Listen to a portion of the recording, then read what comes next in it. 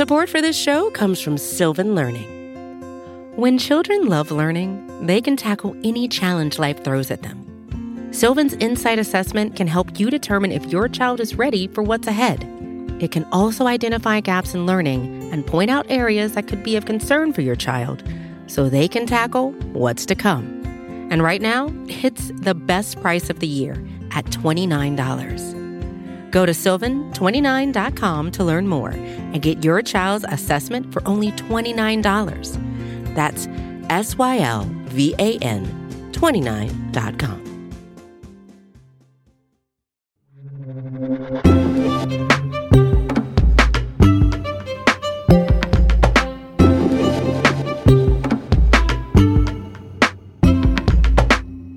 It's Today Explained. I'm Sean Rameswaram, and we are just 1 week away from Election Day in the United States at long last. Of course, there's a pandemic. People are already voting. The U.S. Postal Service actually recommends people send in their ballots by today in order to make sure their votes get counted.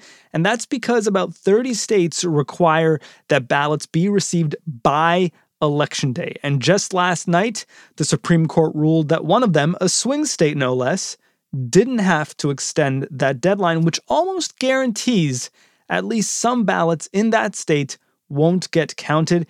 Ian Millhiser, you cover the Supreme Court for Vox.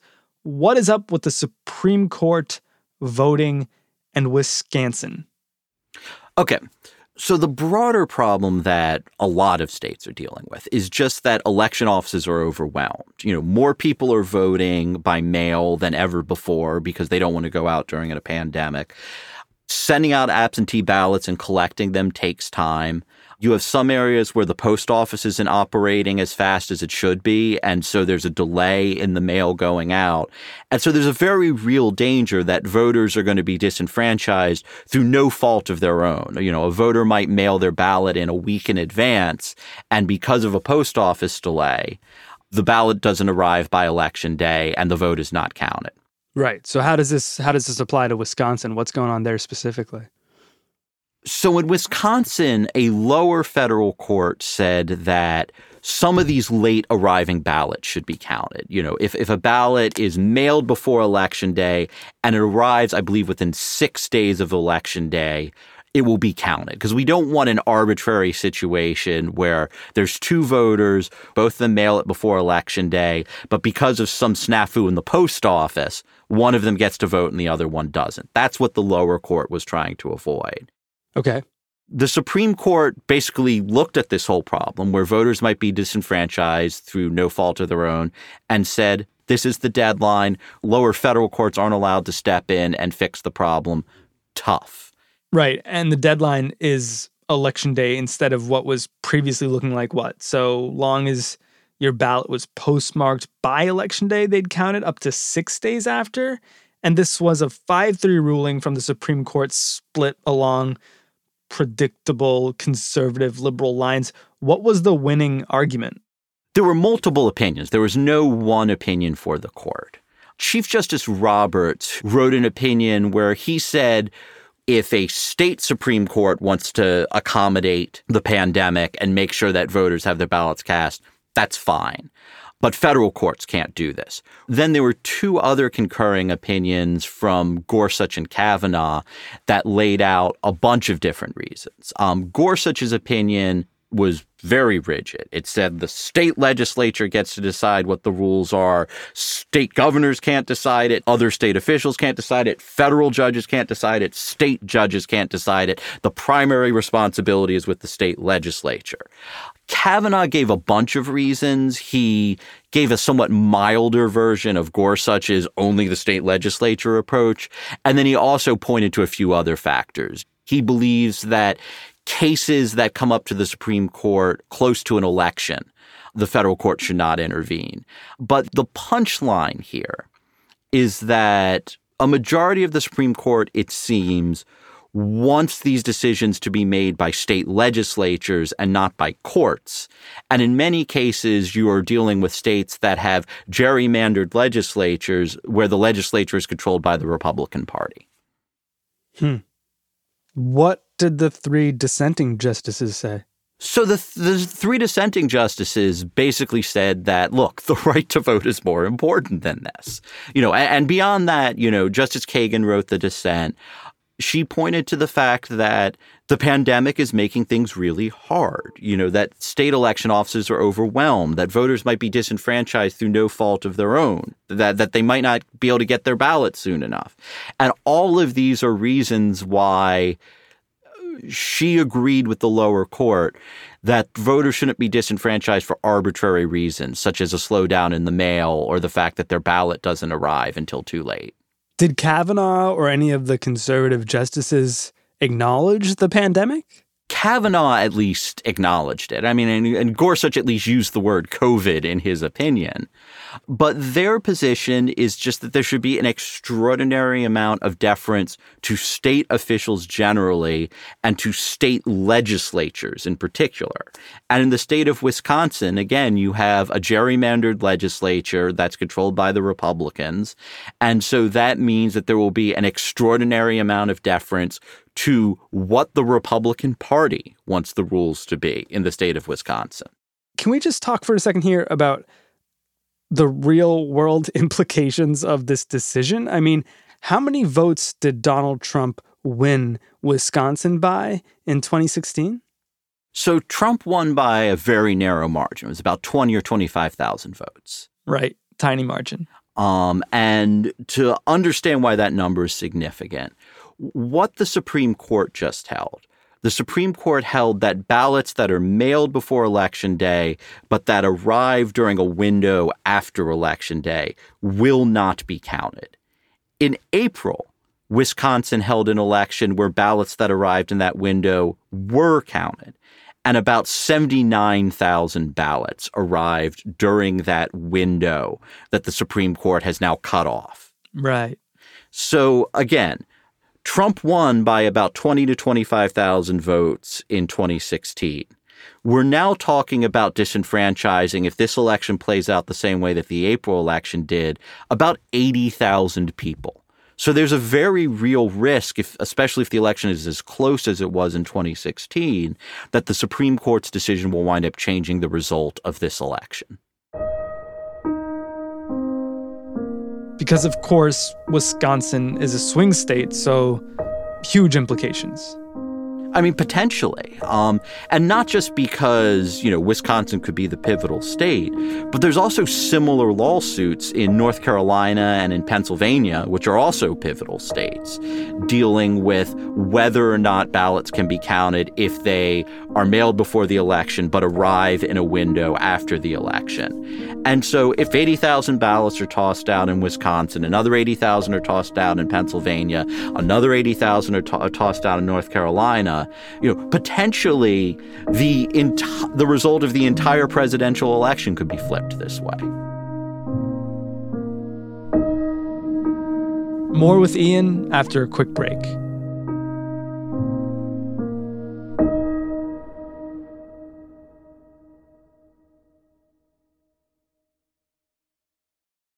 This week on The Pitch, we're back to pitches. And this one's coming from my job. What Podcast AI does is it lets podcast producers become 10 times more productive. How much are you charging the pitch? We're charging $99, and Josh came in right before we doubled our prices. What's keeping something like a Restream from just going like, yep, we do all this AI now stuff too? So there's a lot of these older companies that are tacking on AI, and that's kind of the issue. They're tacking it on. You built this really quickly. What's to stop anybody else from doing this? What's the moat? How do you build a moat when you're building with AI? That's this week on The Pitch. Go right now and subscribe to The Pitch, wherever you listen to podcasts.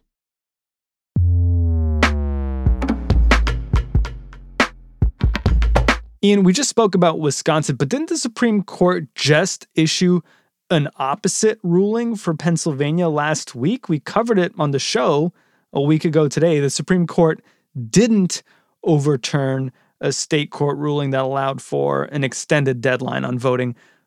What was different here? The Pennsylvania decision involves a very similar issue to the Wisconsin case. Both of them involve whether or not ballots that arrive late will be counted. But what Roberts said, and he wrote an opinion in the Wisconsin case saying this, is he said the difference between the two cases is that we can overrule federal courts, but we can't overrule state courts on questions of state law. And so Roberts voted a different way in each case because one came from federal court, one came from state court. Roberts' opinion, however, isn't likely to matter much longer. And the reason why is because the Pennsylvania case was 4-4. The court is down a justice, or it was down a justice. Literally, as the Supreme Court was handing down the Wisconsin decision, the Senate confirmed Amy Coney Barrett to be the 9th justice. And, Amy Coney Barrett hasn't told us how she's likely to vote in this case, but I think it's really likely that Barrett is going to vote with the conservatives in the Pennsylvania case, and Roberts' views aren't going to matter very much anymore. So if there's an eventual 5-4 decision on Pennsylvania with Amy Coney Barrett on the bench, how big of a deal is that going to be? So if the court does what the most conservative justices want to do here, it would be a huge deal. It's really hard for me to exaggerate how big of a deal it would be. I want to read a line from Gorsuch's opinion in the Wisconsin case. He said that the Constitution provides that state legislatures, not federal judges, not state judges, not state governors, and not other state officials bear primary responsibility for setting election rules. So he's suggesting that if there's a state constitutional provision protecting voting rights and the state Supreme Court strikes down a law that was passed by the state legislature because it violates the state constitution, that state Supreme Court decision might be invalid.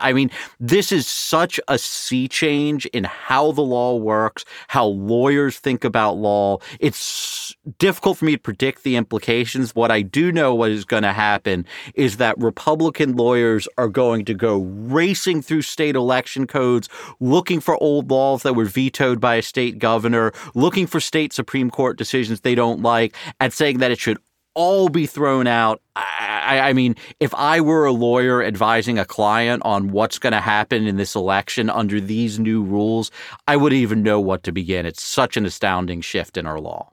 And just so I'm sure I understand, the view from the more conservative justices is that the Supreme Court has authority over state courts on election law. So the Gorsuch-Kavanaugh view, as I understand it, is that if the Supreme Court of the United States feels that a state Supreme Court read an election law in a way that the Supreme Court of the United States disagrees with, then it will overrule that decision, which is not something that the Supreme Court of the United States has historically had the power to do. How closely does this hew to Bush v. Gore in 2000, where the Supreme Court cast the deciding vote in the election? So in Bush v. Gore, there was a concurring opinion joined by 3 justices, Chief Justice Rehnquist and Justice Thomas and Scalia, that made this argument that the state legislature has this weird primacy. And at the time when that opinion came down, I think most lawyers thought it was wacky. But one lawyer who worked on the Bush v. Gore case for Bush was Brett Kavanaugh. And Brett Kavanaugh quoted extensively from Rehnquist's Bush v. Gore opinion in his opinion in the Wisconsin case. So this view that until recently I would have considered to be off the table and until recently was considered pretty wacky by most lawyers now looks very likely to be taken seriously by the Supreme Court.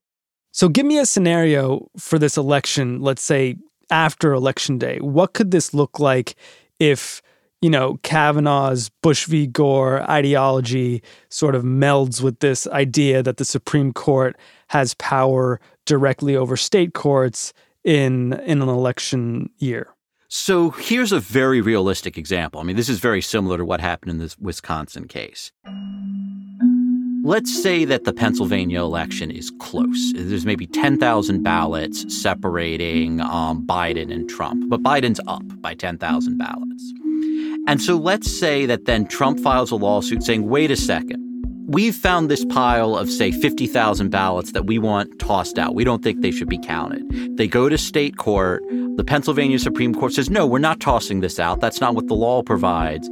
The state legislature files a brief in that case saying, no, we think those ballots should be tossed out. Under the normal process, if there's a dispute under state law, the state Supreme Court has the final word. But Gorsuch and Kavanaugh are saying that the state legislature should enjoy this extraordinary amount of deference. And in many of these states, you have gerrymandered legislatures where the Republican Party is basically locked into control of the legislature. And so the Republican-controlled legislature could potentially, after the fact, either by filing a brief or more likely by just passing a new law, flip the result of an election after that election has already happened. How likely a scenario is this? I mean, we've got challenges in Wisconsin and Pennsylvania. You mentioned another one in North Carolina. Is there a fair chance that this election ends up being decided in the Supreme Court of the United States? So I think the answer to that probably depends on how close the election is and how close it is in several key states. You know, if Biden wins Pennsylvania by, 6, 7, 8 points, I think even this Supreme Court would have a tough time coming up with the way to throw out that many ballots. But if the election is close, we've already seen that the Supreme Court is willing to say that potentially tens of thousands of ballots need to be thrown out. So in a close election, I think that there's a very high likelihood that it's going to wind up coming down to the court. And how prepared are the Biden and Trump campaigns to deal with something like that? So, I mean, both parties have massive legal teams and legal war chests. The Republican Party, it's been reported, had a $20 million war chest for election-related litigation. The Democratic Party has a huge operation. They've brought in Don Verrilli, who is the former Solicitor General of the United States. So both parties are preparing and are bringing in their big guns. No one's going to be surprised by election litigation, and no one's going to be unprepared in the sense that they won't have the lawyers. The problem is that there's a 6-3 Republican Supreme Court, and there is uncertainty as to whether that court is going to follow the law or whether it's going to come up with new rules that might benefit Trump. Well, that's a lovely place to leave it, Ian. Thank you so much.